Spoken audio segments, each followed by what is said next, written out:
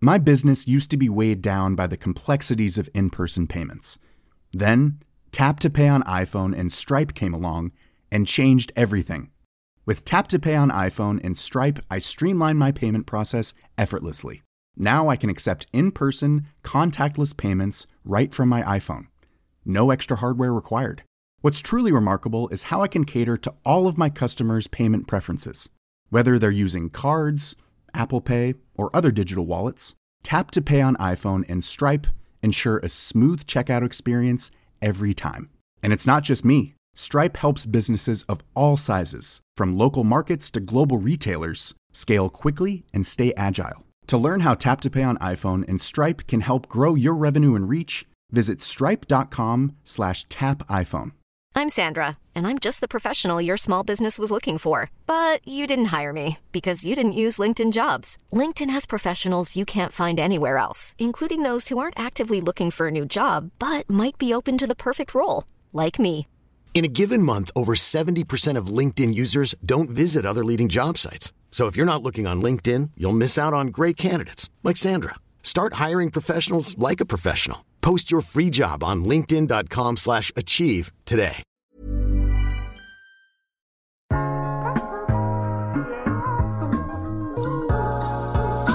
Hej, mit navn er Esben Brandborg Østerby, og du lytter til en iværksætterhistorie produceret af Podtribe Media. I forbindelse med, at vi bag kulisserne planlægger produktion af en dokumentarserie på video, hvor vi over 12 uger kommer til at følge iværksættere, imens deres historie bliver skabt, skal vi i dette afsnit høre om en af i alt 4 deltagere. Abonnementsforretningen Ladybox indeholder livsstilsprodukter henvendt til kvinder mellem 25 og 45 år. De deltog i Løvens Hule sæson 5, hvor de desværre ikke just fik meget medvind. Løverne var blandt andet en del kritiske over for deres profitmargin og livstidsværdi, men heldigvis kom der blandt de mange andre investorer, de talte med på daværende tidspunkt, en række gode råd. Har I egentlig overvejet at så skrive til nogle virksomheder, at det koster penge for dem at være med i boksen? Og så begyndte vi at tænke, det er da en lille smule overdrevet, og vi er en lille virksomhed, og kan vi tillade os det? Men så begyndte jeg alligevel at teste en smule af over for nogle af forhandlerne, det her med ikke nødvendigvis sådan at tage penge, men at være lidt hårdere i forhandlingerne. Og så tror jeg også sådan, jeg har begge mine forældre, de er nordjyder, så jeg tror, jeg hæver min indre nordjyde frem og begyndte at rigtig forhandle. Og fandt jo ligesom ud af, at den første pris, som bliver nævnt, der kan man godt komme langt ned fra den pris. Og så begyndte jeg jo faktisk at synes, at hele det her forhandlingsspil var rigtig sjovt, og fandt også ud af, at jeg var rigtig god til det. Og med god forhandlingsteknik og ved at lytte bedre til kundernes behov, har Camilla Poulsen sammen med de 2 tvillingesøstre, Christina og Camilla Bilgrav, nu markant forbedret både profitmargin og livstidsværdi. Det under 2 år gamle startup har således i dag 2.000 kvindelige abonnenter, som hver måned betaler 179 kroner for en boks med en værdi for minimum 500 kroner. Og hvis du i øvrigt tænker, at det kunne være en interessant case at investere i, så afslører Camilla faktisk, at de skal til at i gang med deres næste investeringsrunde. Men inden vi hører mere om det og deres historie, så er her et ord fra en af vores tidligere gæster for vores annoncør. Hej så, jeg hedder Albert Iversen, og jeg er stifter af Rask, som er et landsdækkende koncept for massagetræning og yoga. Vi fik i vores spæde start et mikrolegat på 50.000 kroner fra Fonden for Entreprenørskab, som virkelig var med til at kickstarte vores vækst. Det er en fantastisk mulighed, hvor man som studerende 2 gange om året kan søge, og det er så uden at skulle afgive nogle procenter eller andet. Så søg for søren. Du finder linket i show notes. Så tror jeg ikke, der er meget mere at sige end rigtig god lytterfornøjelse. Camilla, ordet er dit. Jamen, egentlig for første gang, jeg begyndte at høre om iværksætteri, det var faktisk, da jeg startede på min bacheloruddannelse inde på CBS, hvor jeg læste HA Almen, og der havde de faktisk sådan en linje på den linje, hvor man kunne læse entreprenørskab. Så det var sådan for første gang, jeg begyndte sådan at høre om det. Du har ikke sådan noget fra din, fra din barndom, familie, der har været selvstændig, eller du selv har solgt Pokémon-kort i fritiden eller noget andet? Nej, desværre ikke. Jeg har en mor, der er skolesekretær, og en far, der er uddannet revisor, og som sidder som finansdirektør i European Energy. Så det er ikke sådan, fordi at det med at være iværksætter, det lige lå i kortene. det var egentlig meget det her, sådan, jeg tror mange bliver punget med det her med, at man skal have en uddannelse, og det er godt at have sine papirer i orden, og så skal man ud og have et job, og ja, hele den her sådan normale tilgang til, hvordan man skal komme ud på arbejdsmarkedet. Ja. Den klassiske corporate og den almindelige vej, hvis man kan sige det sådan. Men så stifter du så alligevel bekendtskab med iværksætteri på studiet, hvilket i øvrigt er mega fedt, fordi det kommer jo sådan i undervisning alle mulige steder efterhånden, og det synes jeg er nice, at det ikke bare er forbeholdt, nu er du så fra CBS, men det er jo også ude i alle mulige andre sammenhæng hos sygeplejersker og helt nede i de helt små trins i folkeskole og så videre. Men hvad er det for en gnist, der ligesom kommer i dig på studiet? Jamen for det første, så tror jeg, at den her sådan normale vej, hvis vi kan kalde den tiltalte mig aldrig sådan helt 100%, ligesom jeg kunne høre, at folk på mit studie, de glædede sig til at skulle ud og lave og sidde i alle mulige stillinger i alle mulige store virksomheder, som Mærsk og Novo Nordisk og alt det her. Og det tiltalte mig egentlig aldrig rigtigt.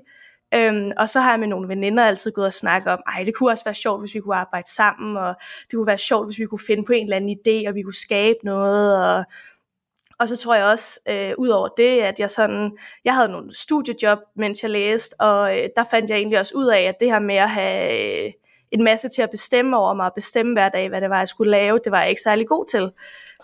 Du var ikke så glad for autoriteter? Nej, og så egentlig så har jeg sådan et meget kreativt mindset også, så når jeg sad som studentermedhjælper til møder, og egentlig var den, der skulle sidde og skrive referater, så kunne jeg godt få sådan 10 idéer til, hvordan vi kunne gøre tingene bedre. Men uden jeg nødvendigvis sådan måtte sige noget, sådan, hvis man kan sige det sådan. Ja. Og der savnede jeg egentlig bare det her med sådan at få lov at bestemme, og få lov at fortælle om mine idéer, og udføre mine idéer. Og jeg kan rigtig godt lide det her med, at der er kort fra idé til handling, som jo er hele det her med, hele sådan som iværksættermiljøet er, og som man kan gøre, når man har sin egen virksomhed, at hvis jeg får en idé i dag, så kan jeg også udføre den i dag, hvis jeg har lyst. Ja. Og det tiltalte mig rigtig meget. Så men I sidder jo som nogle veninder og gerne vil lave et eller andet sammen. Hvordan opstår så idéerne? Altså fordi kommer det ud fra, at man sidder og ser et problem, der skal løses, eller sidder man og tænker over noget, man godt kunne tænke sig at arbejde med, eller hvad var jeres tilgang til det?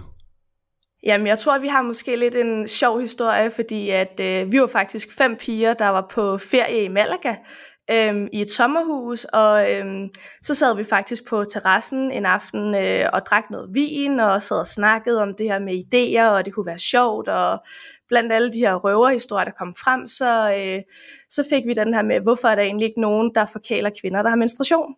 Fordi at det er jo simpelthen skrækkeligt, at man er udsat for det hver måned, og hvorfor er der egentlig ikke nogen, der har tænkt på det? Og så begyndte vi at snakke om det her med, at abonnementer var i vækst, og abonnementsbokse var stadig rimelig nyt på det her tidspunkt. Og så fik vi egentlig ideen til at lave en menstruationsboks på abonnement. Det var sådan, det startede. Ja, jeg har jo sådan fulgt det lidt på side. Jeg har ikke hørt jer nogensinde sådan bruge det som sådan et marketings, hvad skal man sige, slogan. Fordi nu rammer I lidt bredere, kan man sige. Men det var der, det startede. Ja, det var ideen om kvinder, der havde menstruation, dem skulle man forkæle en lille smule. Ja, da vi så havde snakket om det her, så aftalte vi, at 14 dage efter vi kom hjem fra ferien, der skulle vi ligesom mødes igen og snakke om, var det her bare en sjov idé, mens vi drak noget vin, eller kunne det rent faktisk blive til noget? Og så mødtes vi de her 14 dage efter, og fandt egentlig ud af, at det kunne vi faktisk godt tænke os at kaste os ud i. Og så gik der en måned, så havde vi stiftet til et IVS-selskab, og så begyndte vi at ringe rundt og fik nogle sponsorerede produkter, og i løbet af kort tid, så satte vi den første boks til salg. Og i løbet af ret få måneder, der fandt vi ud af, at det var heller ikke det mest sexede og markedsføre, den her menstruationsboks. Vi mødte rigtig mange forretningsmennesker på vores vej de første 6 måneder, som sagde, at det er en rigtig god idé, men menstruation, er det en god idé, og hvordan sælger man lige den? Og på baggrund af det begyndte vi egentlig så at udvikle boksen, fordi vi kunne godt se, at når det stadigvæk faktisk var et ret tabubelagt emne, så er det måske heller ikke den bedste idé at starte med at sælge. Og så begyndte vi at udvikle vores produkter, brugte faktisk mest af 2019 på at komme frem til den boks, vi har i dag, som er den her livsstilsboks med beauty og livsstilsprodukter. som var lidt mere luksuriøs, og vi fjernede bind og tamponer fra boksen, og vi fjernede en del af snacksene, og stod så færdig med et produkt, som kunderne var glade for i sidste ende. Jeg synes lige, du hopper over lige et trin eller to sådan på rejsen her. Altså, jeg vil gerne lige sådan helt tilbage til... En ting er jo, at I sådan den første måned så får ringet til nogle sponsorer, eller nogen, som vil sponsorere nogle produkter, og I får lavet en anden form for kasse. Ja. Hvordan får I sådan testet, om det var noget, som folk ville have? Jamen, egentlig så var vi meget hurtige til det her med at bare få et produkt ud, som måske ikke nødvendigvis var rigtig testet igennem eller noget. Vi fik egentlig sammensat af de her sponsorerede produkter, sådan at ideen ligesom var der, og så fik vi lavet nogle papkasser, hvor vi ligesom fik et Ladybox skrift henover, og så satte vi den egentlig til salg, og da vi kunne se i løbet af december måned, at der var faktisk nogen, der gerne ville have den her, selvom vi ikke brugte nogen penge på markedsføring, så startede vi egentlig fra januar af med så at virkelig begynde at undersøge sådan en sammensætning af produkter og ringe rundt, og fik så startet det her abonnement op, hvor at vi egentlig bare kastede os ud i det og lærte måned for måned. Og en gang imellem, der fik vi nogle hug fra kunderne i starten, og nogle gange ramte vi rigtigt. Og så skrev vi egentlig bare alt ned fra dag i dag, hvad folk sagde om alle vores produkter. Hvad var det for nogle hug, I fik? Det er lidt sjovt at se tilbage på de første bokse, vi har lavet i dag, men i den første boks, vi lavede, der havde vi blandt andet sådan noget faktisk vådt toiletpapir med, som var sådan noget nyt noget, og det var lidt specielt, men så tænkte vi, om det er en menstruationsboks, og det kunne være meget sjovt, og det var sådan lige nogle af de ting, vi også kunne få fat i, hvor at det ramte jo ikke rigtig ned i det her forkælelseselement, som jo egentlig var det, der var meningen med konceptet. Og så fik vi nogle hug for det, og så fandt vi ligesom ud af, okay, det skal vi i hvert fald ikke have igen. Sådan kan det gå. Ja. Nå ja, men det er jo også meget trial and error. Man må jo prøve sig lidt frem. Det er jo ikke fordi, I er opvokset eller taget en uddannelse i livsstil. Man kan sige, I har selvfølgelig jeres egne præferencer og så videre, og så må man sådan mærke lidt efter, hvad ser vi af trend? Eller hvad synes vi kunne være fedt i sådan en boks? Ja, lige præcis. Responsen er ret god, siger du. Det kunne måske tilskyndes lidt, at det var i december måned, tænker jeg. Ja. At det kunne måske have været mændene, som jeg vil gerne forkæle min bedre halvdel til at så købe sådan en boks der. Er det egentlig noget, I sådan oplever, at det egentlig er, at det ikke er brugeren, som selv køber det, men at der er nogen, som køber det for dem? Man kan sige, at i de fleste tilfælde lige nu, der er det stadigvæk, jeg vil tro, 98% af folk, der køber dem til dem selv. Men så har vi en gang imellem lavet sådan nogle limited edition bokse, og vi har lavet en julegave, hvor der havde vi så flest mandlige kunder, som købte i gave til kærester eller koner. Og har også nogle gange oplevet, at folk har skrevet, at jeg har en veninde, der har kærestesorger, og hun har bare brug for noget forkælelse, og kan jeg købe et gavekort til hende, eller kan jeg give hende 3 måneders abonnement? Og det har vi selvfølgelig på grund af efterspørgselen lavet sådan, at det kan man godt. Så det har vi også nogen, der gør, men de fleste, det er folk, der køber det til sig selv på abonnement, for at få den her månedlige forkælelse. Ja, det er sådan noget, I har implementeret senere hen. Altså, at man kan gøre det. Det er jo selvfølgelig ved at lytte til sine kunder, det giver sig selv.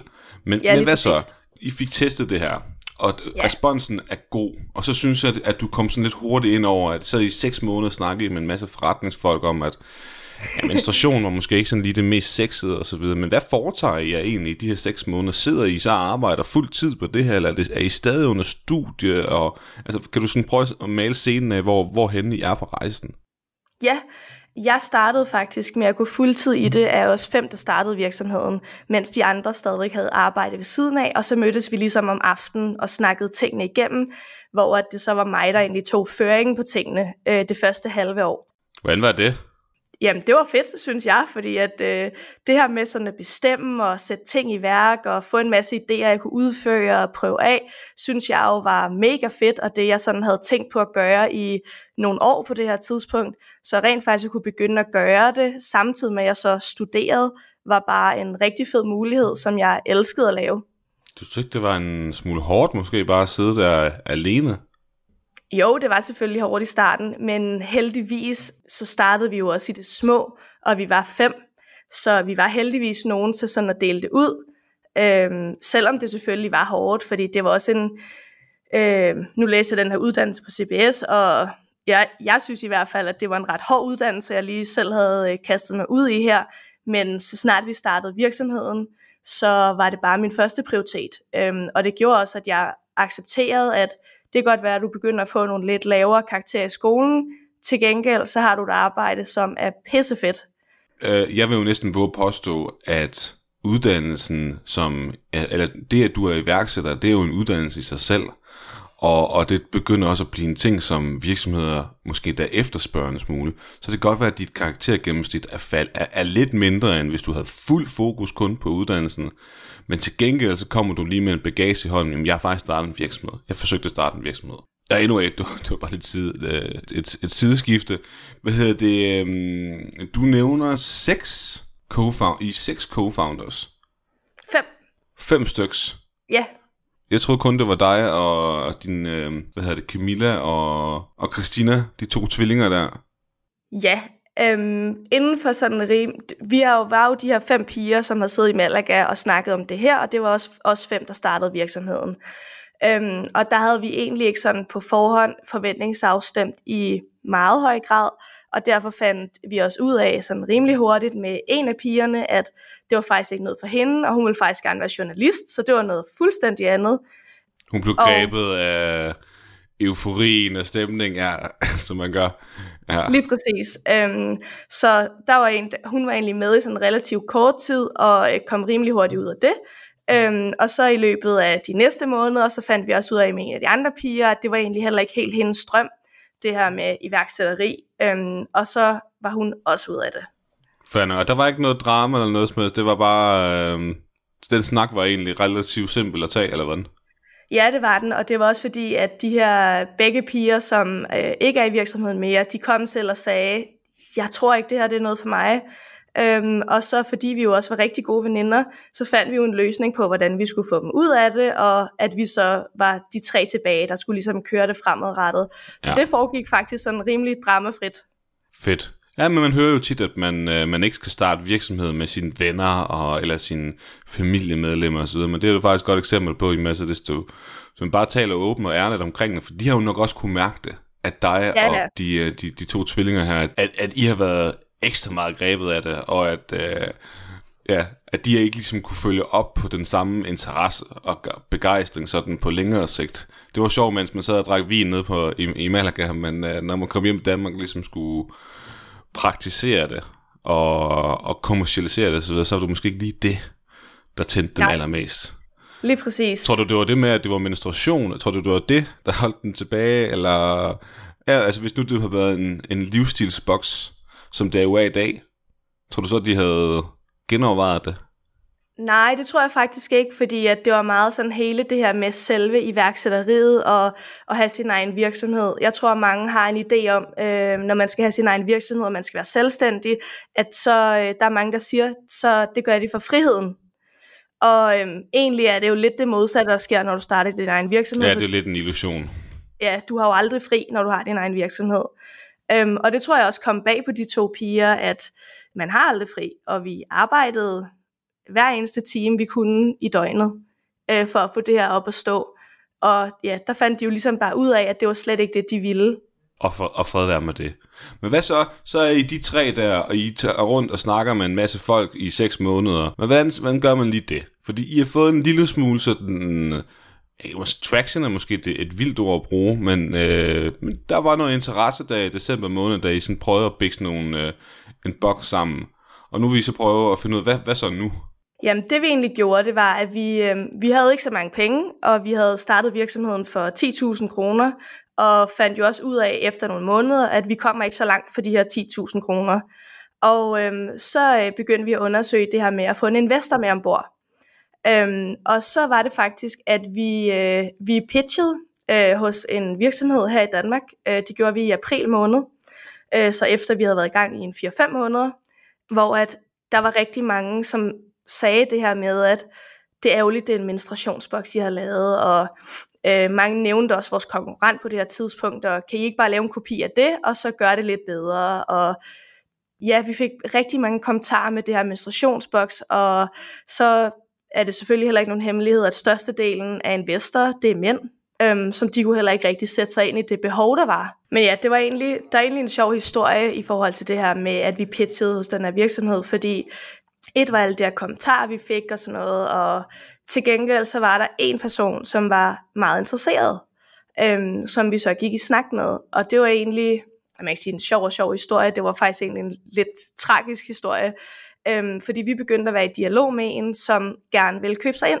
og vi var jo nye stadigvæk i hele den her verden, og vi syntes bare, at det var det fedeste i verden, og det var bare rigtig stort, og vi begyndte at forhandle, og vi lavede faktisk til sidst, så nåede vi at lave en aftale, vi lavede alt juridisk klar, alle kontrakter var klar, vi havde underskrevet alting, og da vi så skal sende kontrakten til ham her, så trækker han faktisk lidt i land. Og på det her tidspunkt, der var vi meget tæt på at løbe tør for penge, og hele den her investering begyndte sådan at trække i langdrag, og undervejs, at vi begyndte at lave de her kontrakter, der havde han også sagt, det her det skal bare gå hurtigt, nu lægger jeg nogle penge, og så synes jeg, vi skal øge antallet af bokse fra i morgen af. Så vi begyndte faktisk, inden at underskriften var på papiret, at ringe rundt til alle vores leverandører, og ligesom spørge, om vi kunne øge antallet af produkter. Og så endte det faktisk med, at vi i den efterfølgende måned fordoblede antallet af bokse, og havde ligesom lagt alle de her ordre, og så var det jo, han trak i land. Så er vi vel løbet tør for penge eller andet? Det var vi nemlig, fordi så stod vi i august måned sidste år, og vi havde ikke nogen penge overhovedet, og stod faktisk egentlig og skulle have diskussionen, om virksomheden skulle gå konkurs, eller om vi skulle skrabe resten af den opsparing, vi havde sammen, og skyde det hele ind i virksomheden. Omkring at vi sidder og skal tage de her beslutninger, og skal vi lægge resten af den opsparing, vi har, og så havde vi faktisk også søgt i Løvens Hule, og der fik vi faktisk at vide midt i august, at vi ville være med i sæson 4, som skulle optages i september. Så på baggrund af det også, så ville vi selvfølgelig gerne holde virksomheden kørende, og vi håbede bare, at så ville det gå godt, og så skød vi egentlig hele den opsparing ind, vi havde, for at virksomheden kunne køre videre. Hvor meget var det? Vi skød omkring 50.000 ind i alt, som var resten af de penge, vi havde på det tidspunkt. Hvad med ham med investoren der? Hvorfor gav han nogen begrundelse for, hvorfor han pludselig bakkede ud? Jamen, han begyndte at sige sådan noget med, at lige pludselig så syntes han faktisk, at værdiansættelsen var for høj. Det var en ting, og en anden ting var, at han begyndte at ligesom fortælle, hvor høj en risiko det var, han tog. Men hvor at vi jo, det havde han haft, fordi snakken startede allerede i april, og på det her tidspunkt, han begyndte at trække i land, det var i juli. Så vi synes jo ligesom, at han havde haft den betænkningstid, han skulle have, og vi havde haft mange snakke. Vi havde også været en tur i Vejle, for at snakke alle tingene igennem, hvor vi også lavede alle aftalerne klar. Så da han ligesom begyndte at trække i land, der var det meget specielt. Og ja, men han vidste godt, hvad værdiansættelsen var. Den havde jeg jo ligesom sat fra starten af. Han vidste godt, at det var high risk, fordi I var så tidlig i fasen. Så det var måske sådan, I fik en oplevelse af, at det var sådan lidt, han forsøgte at spise lidt af med en undskyldning. Ja, lige præcis. Så der fik vi, det er nok det største sådan rap over nallerne, vi har fået, og en stor læring også i det her med, at vi begyndte at lave en masse ændringer, inden vi jo havde den her underskrift faktisk. At det har vi jo lært helt vildt meget af, at det skal man selvfølgelig ikke en anden gang.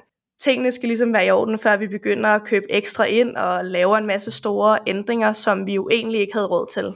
Det svarer så lidt til, hvis det er, man tror, man har vundet i lotto eller sådan noget, og så går man allerede ud, inden pengene de står på kontoen. Forstår du mig? Ja, og så præcis. gå ud og bruge nogle af jeres selvforvalg så i virksomhedssammenhæng. Og det er da selvfølgelig lidt øve, men det har I forhåbentlig lært det af, at man ikke lige skal være alt for iver.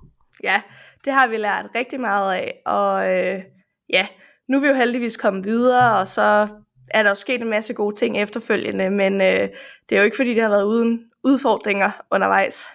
Nej. Men er det ikke her omkring, hvor jeg egentlig også møder jer for første gang? Jo, det er det. Fordi vi har jo så som sagt fået at vide, at vi skal være med i Løvens Hule, og det skal optages sidst i september.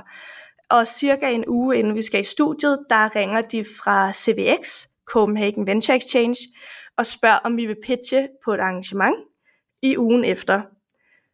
Og det siger vi selvfølgelig ja til, fordi vi jo rigtig gerne vil have den her investering. Så i slutningen af september, der var vi om mandagen inde hos CVX og pitche foran mere end 100 investorer.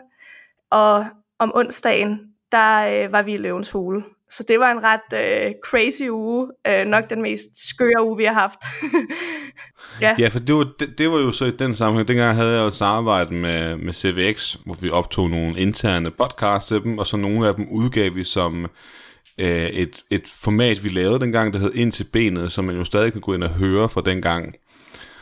Ja, så har jeg jo fulgt ligesom rejsen lidt på sidelænden sidenhen, og jeg har jo sådan en, det bliver jo så lige en disclaimer her, jeg har jo haft en idé i lang tid om, at vi skulle lave en dokumentarserie, hvor folk ikke skulle kigge tilbage på deres rejse, men hvor vi skulle følge rejsen rigtig meget, som altså hvis nogen følger Morten Ræsen, så har han jo gjort det først på podcast, og så siden gjorde han det på video på YouTube, og det var lidt det samme format, hvor jeg havde jer og 3 andre cases til at filme. Det var Anders Fogh fra Startup Sensor, det var Jakob Nøje Nørgaard fra Peneo, og det var, som nu er et børsnoteret selskab jo, og det var Jonas Bang Andersen fra Above Borders. Og i den forbindelse, der så jeg jo nogle clips, og det var jo faktisk lige her omkring, at det her det skete. Ja, det var og, hvor jeg husker, at så fik jeg ikke svar fra en investor, og det var efter de her ting her. Men til gengæld fik jeg også forhandlet nogle gode priser hjem og så videre. Kan du prøve at tage os lidt gennem den her rejse? Ikke oplevelsen i Løvens Hule og sådan nogle ting der, men der sker rigtig mange ting på meget, meget kort tid for jer her. Ja, altså det der jo faktisk skete, det var jo, at efter vi havde pitchet hos CVX, der fik vi faktisk rigtig, rigtig mange investorer, der var interesseret i at købe sig ind hos os. Vi stod faktisk jeg mener det var i oktober måned, der havde vi 13 bud på vores virksomhed. Og vi holdt møder og med alle de her investorer. Og det var mænd alle sammen? Der var en enkelt kvinde. Okay, men er det her, hvor I har ændret det der menstruationsting til mere en livsstilsboks? Ja, det er det. Så nu var den mere spiselig, nu forstod de bedre, hvad det gik ud på? Ja, lige præcis. Men det var sådan, det var egentlig en blandet fornøjelse, fordi det var et luksusproblem at have 13 personer, som gerne vil investere i Ladybox, men det var faktisk også rigtig svært at vælge imellem dem, også fordi at når man skal finde ud af, hvem der skal investere, så har man også måske 2, 3 eller 4 møder med hver enkelt person. Og det begyndte selvfølgelig også at gå en lille smule ud over driften, fordi vi brugte nærmest al vores tid på at holde møder, hvor sådan antallet af nye kunder, det begyndte sådan at falde lidt, og samtidig skulle vi finde ud af det her med investering, og der skete en masse ting undervejs, og vi fik selvfølgelig også rigtig mange gode ting ud af det her, fordi at mange af de investorer kom selvfølgelig også med en masse råd undervejs, som blandt andet det her forhandling, som du lige nævnte før, hvor at nu er det mig, der forhandler produkterne til boksene, og vi har egentlig haft en idé om, at når en virksomhed kom med et tilbud til os, så kunne vi sige ja eller nej, faktisk. Og har ikke vidst rigtig noget om det her med forhandling, eller hvordan man i virkeligheden lige gør alle de her ting med at indskaffe produkter til boksen.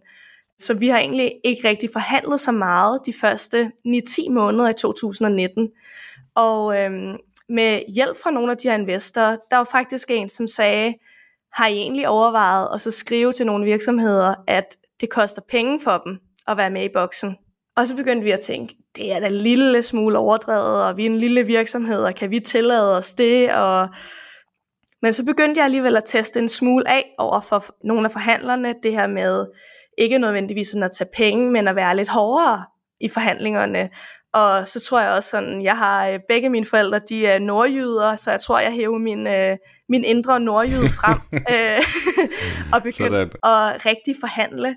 Og fandt jo ligesom ud af, at den første pris, som bliver nævnt, der kan man godt komme langt ned fra den pris i nogle tilfælde. Og så begyndte jeg jo faktisk at synes, at hele det her forhandlingsspil var rigtig sjovt, og fandt også ud af, at jeg var rigtig god til det. Så det var sådan en optur, sådan helt personligt for mig i efteråret og vintermånederne, når jeg faktisk fandt ud af, at jeg var faktisk rigtig god til det her med at forhandle og lave aftaler.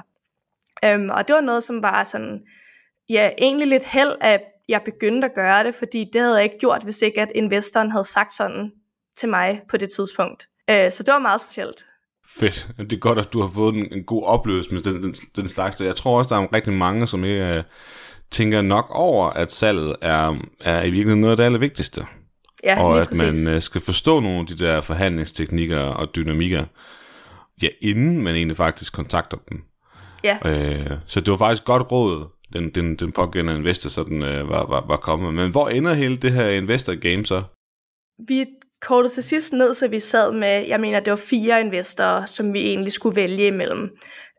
Og så lige pludselig, så var der en, der sprang fra, og der var en, som valgte at investere i en anden virksomhed, og så sad vi egentlig tilbage med 2, og så mødtes vi med dem begge, og vi havde nogle lange snakke, og vi var sindssygt begejstrede for en, der hedder Morten, som så endte med at være vores nuværende investor. Da vi så ligesom fandt ud af, at Morten, ham synes vi kunne bidrage med noget i Ladybox, og helt personligt, der klikkede vi bare rigtig godt med ham. Så indgik vi faktisk en aftale med ham i november måned, og fik ligesom vores første investering igennem der, og så brugte vi sådan det meste af den efterfølgende måned på at lægge en plan for, hvad gør vi så nu, og hvordan skal vi bruge de her penge, vi har fået ind. Hvor meget fik I så ind der? Vi lavede faktisk en aftale om, at han kunne købe 5% for, det var på det tidspunkt, cirka 85.000, og inden for 6 måneder kunne han købe 10% mere til samme værdiansættelse. Og det har han selvfølgelig gjort, hvilket er rigtig fedt, og det betyder, at vi har fået cirka 250.000 fra ham af. Fedt. Og tillykke med det i øvrigt. Tak for det. Det var jo lidt mere end 50.000 eller 10.000, når man ligesom skal lave sådan en forretning her, som I har gjort. Noget af det, som jeg også noterede mig fra, da I var inde i Løvens Hule, det var, at de syntes, der var mange konkurrenter. Var det ikke sådan noget, det sagde også? Nej, det var mere det der med, at lifetime value, den var for kort. Ja. Og margin var simpelthen for lav per boks. Ja. Hvad sagde Morten til det? Fordi det var jo sådan på det her tidspunkt også. Det havde han slet ikke kommenteret på, eller hvad? Jo, det har han. Og det var faktisk også derfor, fordi vi havde faktisk tilbudt ham de her 15%. Men fordi vi jo faktisk ikke havde særlig gode tal, og vi havde ikke tjent nogen penge, og faktisk var det sådan på det her tidspunkt, at vi tabte penge på hver kunde, vi fik ind, fordi vi ikke rigtig formåede at holde på kunderne. Så af den grund startede han ud med at købe de her 5%. Og så var det, at vi skulle lægge en plan for, hvordan får vi kunderne til at blive i længere tid, og hvordan bliver vi bedre til det her med at forhandle blandt andet. Og det begyndte jeg jo så sådan lidt af mig selv at blive bedre til, og det har selvfølgelig påvirket tallene og profitten rigtig godt. Og samtidig så begyndte vi at snakke om det her med, hvordan vi holder på kunderne, fordi det er vi dybt afhængige af i vores forretning, som en abonnementsforretning, at vi skal have kunderne i en vis antal måneder, før at det giver mening for os. Marlene, jeg synes nemlig, det var skide smart, det han gjorde der. Han må have tænkt, det her det er interessant.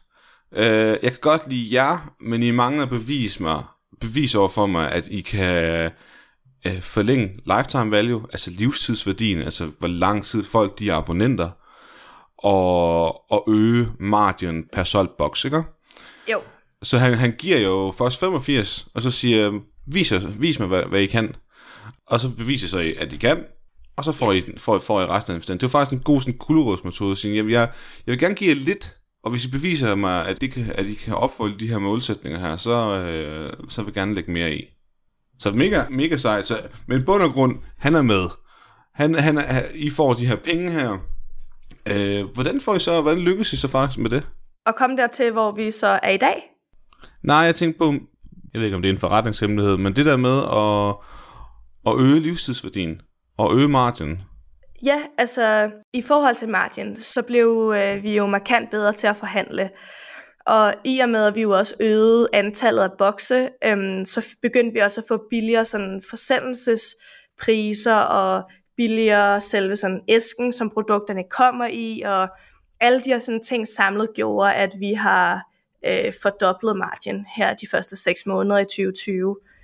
Og så i forhold til det her med at holde på kunderne, det er noget, vi har brugt rigtig, rigtig, rigtig meget tid på. fordi vi ville jo gerne holde længere tid på kunderne, men vi ville også gerne gøre det fedt for kunderne. Og begyndte egentlig at kigge på andre virksomheder, loyalitetsprogrammer og kundeklubber, og egentlig sådan lidt håndplukke de bedste ting fra forskellige virksomheder, som vi synes fungerede rigtig godt, som både var fedt for os, men som også var noget, kunderne fik noget ud af. Og så udviklede vi faktisk et loyalitetsprogram via en kundeklub, der hedder Klub Ladybox, som alle vores medlemmer bliver automatiske medlemmer af, hvor der så er en masse fordele forbundet med den her kundeklub. Og det er blandt andet sådan noget som medlemsniveauer og et pointsystem, og sådan den helt store forandring vi lavede, det var faktisk, at vi begyndte at lave tilkøb til vores bokse. Og det var der ikke rigtig nogen i Danmark, der gør, af boksforretninger. Fordi vi havde faktisk sendt nogle spørgeskemaer ud til vores kunder i forhold til, hvad de gerne ville have, og var meget opmærksom på det her med at lytte til vores kunder. I og med, at vi jo også var i gang med at udvikle virksomheden, så kunne vi lige så godt gøre det i samarbejde med vores kunder. Og det vi fandt ud af, som også kom lidt bag på os, var faktisk, at de kunne faktisk rigtig godt tænke sig at tilpasse boksene selv. Og det var jo lidt specielt, fordi at en del af konceptet er jo, at det skal være en overraskelse. Ja, lige præcis. Det var lidt at fjerne hele ideen med det hele. Ja, lige præcis. Så det vi egentlig gjorde, det var, at vi holdt fast i, at vi har en standardboks. Men for at folk så kan tilpasse deres bokse og ligesom bestille nogle af de ting, som de selv efterspørger, så udviklede vi sådan en eksklusiv medlemsshop, som kun kan ses af medlemmer, kun kan tilgås af medlemmer, hvor de så også kan bruge deres point, som de optjener, og så ligesom lave de her tilkøb til deres bokse, som de så modtager med den næste boks, de får. Alright. Ja, så samlet set, så alle de her forskellige tiltag med hele den her kundeklub, har gjort, at vi simpelthen at kunderne er blevet gladere, og vi kan holde på dem i længere tid. Det her med kunder og sådan, folk i dag vil gerne have mere og mere indflydelse på de ting, de køber, og ja, det var ligesom egentlig sådan en trend, som vi lidt har prøvet at ramme ind i, og så synes vi også, det var smart det her med, at nu når folk de også prøver en masse forskellige produkter via Ladyboxen, så giver det også god mening, at hvis de er glade for noget, så kan de bagefter købe det hos os. Ja, måske så fortsætte med at få surprise-elementet i boksen, og så har man så tilvalget, at man køber de her faste produkter ved siden af. Ja, det er sådan, det er det, I gør, ikke? Jo, lige præcis. Det er smart. Det er rigtig smart. Og det må være forhandlerne, de må også være interesserede i det. Altså sådan så, at man bliver fast forhandler, at man ikke bare har købt et parti, men at man kan få lavet den anden aftale, sådan så at I henvender jo ligesom kunder til dem, gennem jeres koncept. Og det kan måske være, så er vi tilbage til det, som ham, investor, han sagde, så kan man måske bruge det der element af, at de måske faktisk kan betale penge for at få det ind i jeres boks. Eller er det noget, I gør? Det er ikke noget, vi gør. Det her med at tage penge for produkterne i boksen.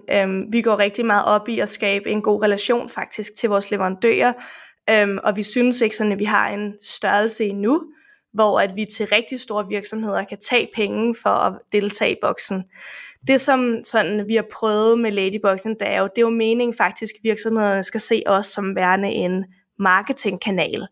En ny form for marketingkanal, hvor at de egentlig sælger eller giver os nogle produkter, som vi faktisk jo bruger penge på at markedsføre, og som bliver testet af en masse kvinder, og så samler vi en masse feedback af det fra alle de her kvinder hver eneste måned, sådan om produktet og emballagen og sådan alt, hvad der har med produkterne at gøre, og egentlig giver tilbage til vores leverandører. For vi har gået rigtig meget op i fra starten af, at de skal have noget igen også, sådan at vi kan skabe den her gode relation, der også gør, at de vil fortsætte samarbejdet med os. Det giver god mening. Jeg sad sådan lige tænkt på, at vi jo snakker med en anden abonnementsforretning, som også laver bokser, som du sikkert kender. Rasmus fra Goodiebox. Er det samme, de gør? Altså, at de har tilvalgsprodukter? Det er det jo så ikke, hvis I er de eneste, der gør det? Nej, de har ikke tilvalgsprodukter til deres boks, ligesom vi har. De har åbnet for en webshop, hvor man kan købe produkter sådan som en helt normal webshop, som alle kan bruge, hvor at vi har gjort den helt eksklusiv for vores medlemmer, og så får de også nogle specielle medlemspriser, og kan så lave det som tilkøb, så de modtager det i selve den boks, som de får. Så der skiller vi os rimelig meget ud, faktisk. Ja, Hvordan er det? Er det ikke noget med, at I egentlig faktisk også var op og snakke med ham på et tidspunkt? Jo, det er jo faktisk lidt specielt. Han er jo virkelig en super fin fyr, Rasmus. Vi mødte her via de kontorfællesskab, vi sidder i, en som kendte Rasmus, og som spurgte, om vi havde lyst til at møde ham. Og det siger vi selvfølgelig ikke nej til. Så i slutningen af maj, der får vi faktisk mulighed for at møde Rasmus, og kommer faktisk på besøg inde hos dem. De har sådan et mega fedt kontor på Islands Brygge, så det var fedt at se det faktisk i virkeligheden, og komme ind og se sådan, det her det er det, vi drømmer om. Fordi de har jo været i gang i cirka 10 år, og de er jo så et helt andet sted, end vi er, og synes jo egentlig også, at det var rigtig, rigtig fint af Rasmus, at han faktisk havde lyst til at mødes med os, fordi vi jo er en konkurrent. Man havde også nogle rigtig gode pointer i det her med, at vores succes, den afhænger ikke af, at I ikke bliver en succes. Og mener jo egentlig, at der er plads til os begge, og flere bokse også, og det er jo sundt med noget konkurrence, fordi vi også lærer hinanden, og kan se, hvad hinanden gør godt. Så det var en meget speciel oplevelse at få lov at komme ind og mødes med ham, og jeg tror, vi snakkede med ham i lidt over en time, og ligesom udvekslede nogle erfaringer, og hørte nogle historier, og fik nogle råd med på vejen, og ja, det var bare en sindssygt god oplevelse. Og ja, Rasmus, han er en rar mand. Det kan jeg kun skrive på. Jeg havde en god oplevelse med ham, da jeg snakkede med ham også. Og det er fedt, at han så tager den der, at selvom I er konkurrenter, så snakker man stadig sammen. Sådan har jeg det selv også med, jeg snakker med mange af de andre, som også laver podcast. Ikke i samme format, men inden for sådan lidt samme segment. Ja. Så det kan godt genkende det der. Og man behøver ikke at være onde over hinanden. Man må jo gerne lære af hinanden, kan man sige. Ja, lige præcis. Der er plads til flere på markedet, så hvorfor ikke? Hvad så, Camilla? Hvad er status så det egentlig nu? Hvor står Ladybox nu her efter corona og her til sommer 2020? Jamen, det har jo faktisk været et ret vildt år, vi har haft, fordi det begyndte at gå rigtig meget fremad fra januar af, efter vi havde fået den her investering. Så frem til og med juni har vi faktisk udsolgt Ladyboxen, på trods af, at vi har øget antallet rimelig meget hver måned, og har egentlig gjort det rigtig godt også under corona. Der lavede vi også nogle limited edition boxer, som også blev udsolgt, så hele 2020 har faktisk været rigtig, rigtig god for vores forretning. Og jeg kan fortælle, at vi her i august kommer til at sende 2.000 bokse ud. Sådan, mand. Tillykke. Tak for det. Og hvad er sådan en boks? Hvad koster sådan en boks? 179 kroner om måneden. Yes. Og vi er jo så også 3 stiftere, og så har vi Morten, vores investor.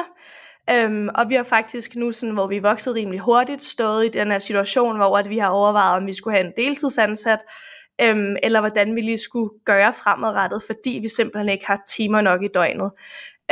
Så det vi faktisk har gjort her inden for de sidste par uger, da vi har hyret 3 praktikanter, som starter i august.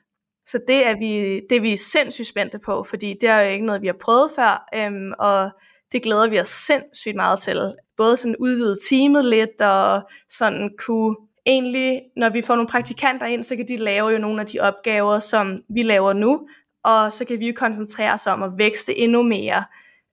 Fordi vi er også et sted faktisk, hvor vi søger vores anden investering. Okay, og hvor meget, og til hvilken valuation? Jamen, lige nu der søger vi mellem 500 og 750.000. Vi er nemlig både åbne over for at få en eller flere investorer med, og det er til en værdiansættelse på knap 10 millioner.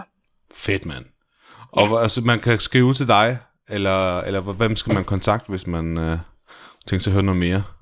Man er altid mere end velkommen til at skrive til mig, eller ringe, eller ansøge mig på LinkedIn, eller skrive til en af mine kollegaer. Vi har alle sammen telefonen klar. Fedt.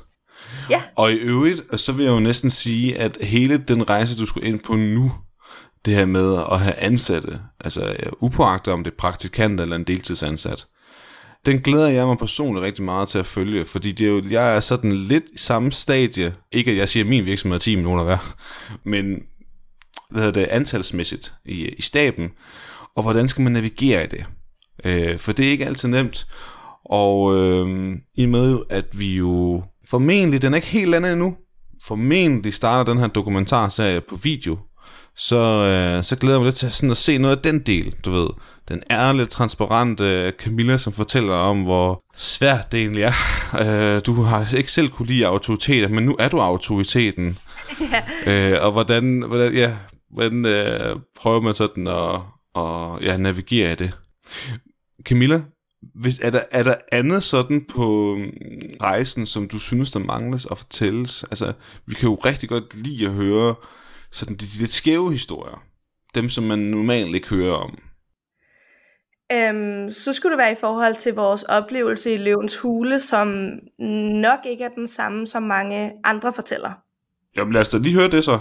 Jeg synes jo, at når vi læser om alle de her virksomheder, der har været med i Løvens Hule, så er det en kæmpe stor, fed og mega god oplevelse, og sådan alt bliver meget sådan positivt i talesat, hvor at jo ikke fordi det ikke var en positiv oplevelse, men jeg tror bare, at vi havde på det tidspunkt, hvor vi stod i Løvens Hule, der var det også meget nødvendigt, at vi fik en investering, og op til Løvens Hule, der havde vi forberedt os i døgndrift i 6 uger, set alle afsnit, skrevet alle spørgsmål ned. Vi var så forberedte, at vi kunne alle ting om vores virksomhed i søvne, og alle tal, gik sådan og udspurgte hinanden hver dag på kontoret, sådan, fortæl lige det her tal, og hvad med det her, og var så forberedte, og da vi så kommer ind i det her studie, så er vi lige ved at sprænges af nervøsitet.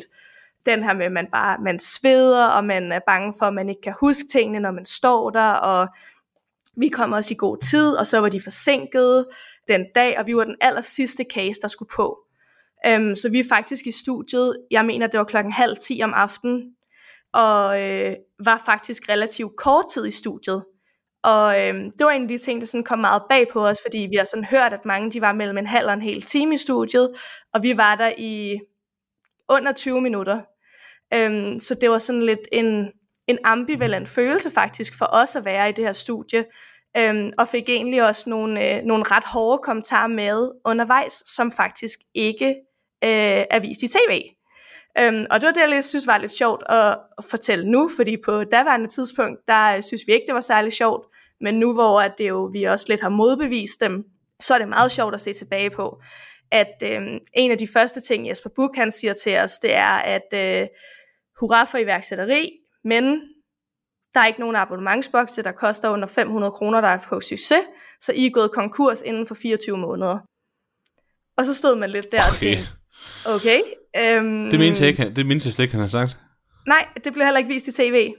Og det samme med Mia Wagner, som faktisk man skulle ikke sige, havde den boks, vi havde med derinde, men kunne i hvert fald ikke lide indholdet af den boks, vi havde med. Og der er det heller ikke alt sådan, der bliver vist på tv, og vi får faktisk nogle ret hårde kommentarer med, om at den her boks faktisk ikke er særlig god, den boks, vi har lavet. Så når man har forberedt sig så meget, og det blev så hurtigt overstået, og vi fik nogle rimelig hårde kommentarer med, der stod vi egentlig sådan bagefter, og en havde tårer i øjnene, og sådan, vi andre stod sådan lidt, nå, var det, og hvad gør vi nu? Så det var en meget blandet fornøjelse for os, fordi det var en stor oplevelse at være med i Løvens Hule, og det var sindssygt fedt at møde dem. Men der er også mange ting, man ikke ser i tv, og ja, de her lidt hårde kommentarer, som egentlig næsten kunne få en til at græde, da man gik ud af studiet, at det ikke altid, man ser sådan nogle ting. Heldigvis så fik vi det vendt sådan rimelig hurtigt til, nu skal vi satme ud og vise Jesper Buch, at vi ikke går konkurs inden for 24 måneder, men bare øger antallet af abonnenter fra nu af. Og det har vi gjort indtil videre, så det er jo rigtig positivt, og det er også derfor, at historien er god nu. Ja. Meget godt at få sådan et indblik af, at, men det kan man jo også lidt fornemme. Altså nu kan godt være, at de ikke lige fik vist det her på tv, men der er jo andre, der bliver grillet godt og grundigt derinde. Ja, det er der. Så det er selvfølgelig vigtigt at fortælle, at dem som vi havde jo et lille Løvens Hule boost dengang, hvor vi kun kørte Løvens Hule cases, og det var jo folk, der havde fået en investering, kan man sige. Så de havde jo nærmest kun guld og grønne skove omkring det. Meget, meget fedt at sådan lige høre bagsiden af medaljen, kan man sige, men man kan jo så håbe på, Camilla, fordi jeg ved nemlig, at Shark Tank og Dragon's Den og så videre fra udlandet, at de har lavet sådan nogle episoder, eller i hvert fald på YouTube eller sådan noget, hvor de sådan bliver spurgt, hvad er der nogle cases, de sådan fortrød, de ikke investeret i. Og så kan du prove them wrong og sige, at jamen, det går faktisk meget godt. Ja. 2.000 bokse til 179.000, det sad bare lige regnet på det, det er alligevel 358.000 kroner om måneden. Det, så er der selvfølgelig noget frafaldsprocent og sådan ting der, men det er alligevel ret godt gået. I har været i gang i ikke engang 3 år, er det ikke sådan der? Ikke engang 2 år. Nej, ikke engang 2 år. Det er imponerende, Camilla. Tak for det. Jeg tror, vi runder den af her. Tak for opfølgningen. Vi har jo hørt lidt om det før. Nu fik vi hele historien med, og en lille status på, hvordan det går. Og så kan man jo glæde sig til at se videodokumentaren, og det er sådan, vi lige får landet en aftale på det her. Hvis der i øvrigt er en partner derude, som tænker, at det kunne være sjovt at være partner på, så skriv endelig. Jeg er til at tale med i hvert fald sådan rent økonomisk. Vi taler om 6x4 eller 4 iværksættere, hvor vi følger dem over 12 uger. Vi laver 6 videoer af 6-10 minutters varighed.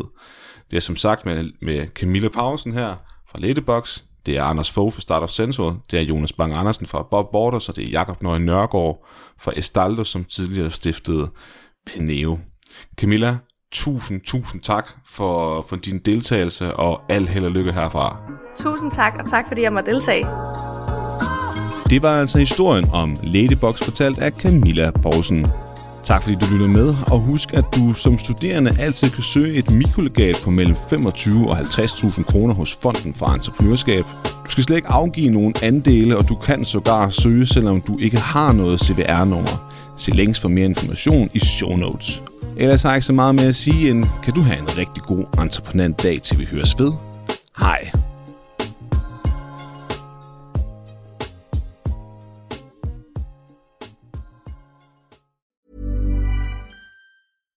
My business used to be weighed down by the complexities of in-person payments. Then, Tap to Pay on iPhone and Stripe came along and changed everything. With Tap to Pay on iPhone and Stripe, I streamlined my payment process effortlessly. Now I can accept in-person, contactless payments right from my iPhone. No extra hardware required. What's truly remarkable is how I can cater to all of my customers' payment preferences. Whether they're using cards, Apple Pay, or other digital wallets, Tap to Pay on iPhone and Stripe ensure a smooth checkout experience every time. And it's not just me. Stripe helps businesses of all sizes, from local markets to global retailers, scale quickly and stay agile. To learn how Tap to Pay on iPhone and Stripe can help grow your revenue and reach, visit stripe.com/tapiphone.